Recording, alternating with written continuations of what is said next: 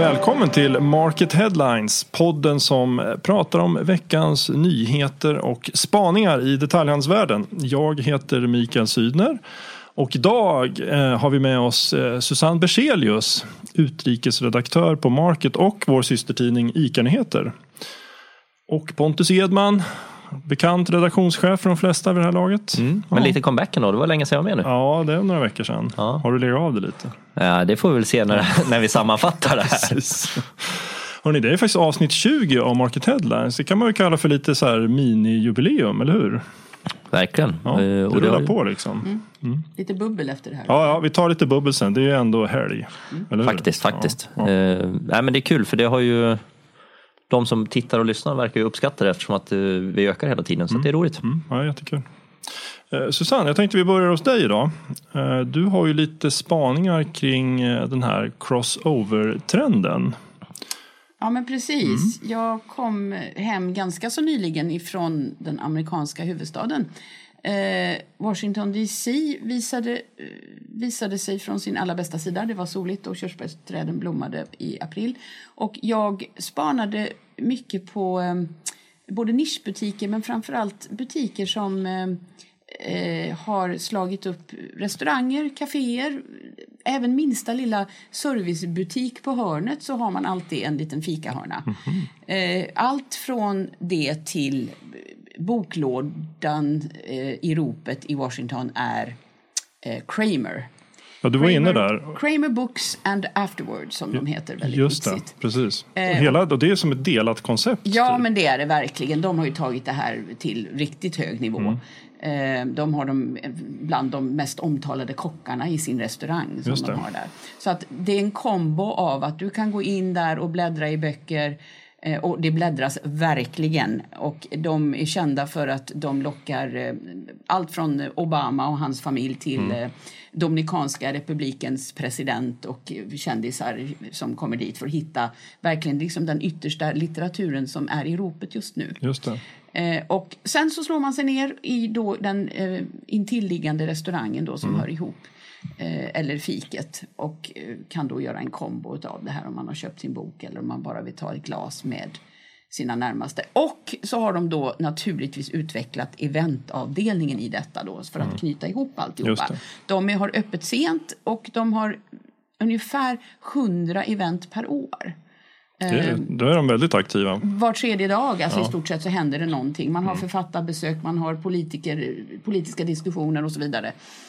Och man minglar runt i butiken med ett glas vin och in i restaurangen och så här. Så de har verkligen tagit det här. De firar 40-årsjubileum och har nya ägare. Men alltså det här är verkligen... Det ligger väldigt nära DuPont Circle i absoluta politiska hjärtat av Washington. Och är verkligen destination. Just det. Men är känslan för att det här kan man ju göra och liksom få... Det är ju en fin sida av två världar, eller vad man ska säga. Men... Skulle det funka i Sverige, tror du? Men vi har ju sett exempel här. Och vi har sett det i Europa. Paris är väldigt duktiga på det här. Och jag tror att det kommer allt mer. Jag tror att man kan se tendensen i att vi vill inte bara shoppa. Vi vill ha underhållning, vi vill kunna göra annat.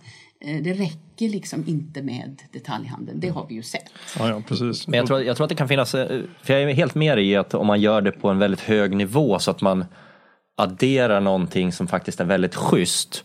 Men jag tror att det finns en fara i att man ser att restaurangtrenden är så stor och att både restaurang och fik att man mest smäller upp det för att man ska ha det. Jag tror att det behöver verkligen hålla en nivå att man gör något ordentligt av det. Du och jag var ju i Kalifornien här för några år sedan och kollade på en Barnes & Noble som gjorde likadant. Men jag tror att det skulle vara svårt... Böcker och vin verkar vara populärt. Böcker och vin är grejen. Jag tror att det skulle vara svårt för en akademibokhandeln i Rättvik att göra samma grej. Just för att men man kastar in ett fik och hoppas att man ska hänga där. Jag tror inte att det... Säg inte det. Man vet inte vad dalmasar kanske och dalkullor är superhett i Rättvik. Det har du ingen aning om. Det har du inte koll på, tycker jag. Så. Nej, inte koll. Men jag spånar fritt. Ja, men det är bra. Ja. Och här har vi faktiskt en snygg övergång, tycker jag, till veckans topp 3-lista. För mest läst på market.se den här veckan har varit Ikeas test av tunnbrödsrullar eller tunnbrödsbaserad snabbmat som man ska jobba med i deras citykoncept. Och det är ju samma sak egentligen, det vi nyss pratade om, eller hur? Det är ju lite det. Kombinera mat och shopping. Verkligen. Och ta det svenska ytterligare. Ja, exakt. Så. Jag tycker det är rätt smart ändå. Alla vet vad Ikeas köttbullar är, oavsett vad det är i världen. Och nu snart kanske alla vet vad en tunnbrödsrulle är. Ja, men och det är väl lite som du säger, det är väldigt, väldigt svenskt. Och det svenska har ju en fin stämpel. Och Ikea är väl kanske det mest svenska vi har tillsammans med Volvo ute i världen. Så att där tror jag att det är helt rätt väg att gå. Och just spinna på det svenska. Och vi har ju sett andra exempel på det med Granit som har öppnat i Sydkorea. Också som spinner på att det är svenskt och att det svenska är en fin stämpel för kvalitet. Så att svenskt är hett. Svenskt är hett. Kan vi konstatera. Verkligen. Hörrni, vi rasar vidare till punkt nummer 2 här. Näst mest läst på sajten den här veckan. JC har skulder på 269 miljoner kronor till över 200 fordringsägare ungefär. Vi redovisade listan på market.se den här veckan. Det låter ju väldigt mycket på alla möjliga sätt. Nu är det väl framförallt 2 fordringsägare som står för merparten av detta. Så att det är många som inte kommer att få sina pengar här. Det är helt klart. Vad kan vi säga om läget för JC? Det är ju uppenbarligen så också att så fort vi gör något där så blir folk nyfikna. Nej, men den nuvarande historien JC är ju slut. Eller åtminstone snart slut. Och jag tror att, som du säger, det är väldigt många som inte kommer få några pengar om man tittar så är in det, det kommer att bli så. Ja, men vad sa vi? 270 miljoner i skulder. Jag tror att de hade en kassa på 23 eller vad var det? Så att det är klart att 250 miljoner kommer ju gå upp i rök. Vi får se. På tisdag ska de ju ses i Stockholms tingsrätt. Vi har lite mer att berätta nästa vecka kring JC.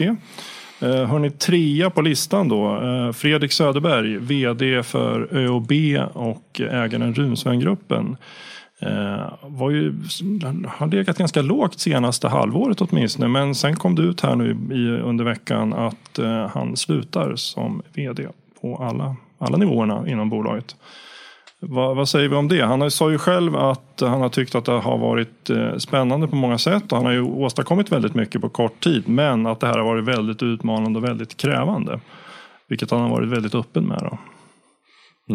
Ja, men och det är väl att en vd slutar är ju inget konstigt. Och som sagt, vi vet ju att de jobbar väldigt mycket och väldigt hårt. Och jag gissar att Fredrik Söderberg är inget undantag i det. Men det som är lite befriande får man väl ändå säga med Fredrik Söderberg, det är att han är öppen och berättar att så här jobbigt har det varit och så här mycket har jag tvingats slita och jag kanske inte klarar det och väljer själv att kliva av, för som jag förstod det så vill ju Runsvängruppen ha kvar honom. Och det finns säkert fler som tänker och är i Fredriks situation men som inte riktigt går ut med det. Helt övertygad. Man vet ju på alla nivåer så är väl dagens arbetsliv rätt stressigt och det är klart att Runsvängruppen är inget undantag och vd-posten på ÖoB. Men som sagt, det är skönt att en ledare också som normalt sett ska driva på en organisation och kan gå ut och säga att fan, det här har varit tufft. Jag behöver kliva åt sidan. Ja, det tycker jag är befriande. Ja, väldigt. Det är det här med balans i livet också. Alltså, man reflekterar ju över det då.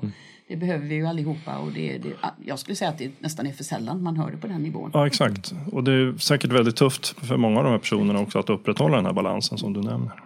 Hörrni, vi ska avrunda idag med semestertips. Vi har gjort ett antal såna här retail walks på market.se från städer runt om i Europa, USA. Ja, precis. Ja, jag tror vi summerar att vi har 12 stycken. Ja. Susanne, du har gjort flera stycken av de här. Ja. Vi har amerikanska städer som Los Angeles, flera stycken från New York, Dallas, naturligtvis Washington DC. Och i Europa har vi Frankfurt, Amsterdam, Paris, London. Så att gå in på market.se och ladda hem de här retail walks om du är på väg ut och resa till någon av de här städerna. Precis. Det är tips. Ja, vi ska nog göra en liten puff för dem samlat också så de är lätta att hitta. Ja. Bra då, semestertips var det, men vi tar inte semester riktigt än utan vi är faktiskt tillbaka nästa vecka igen. På återseende då.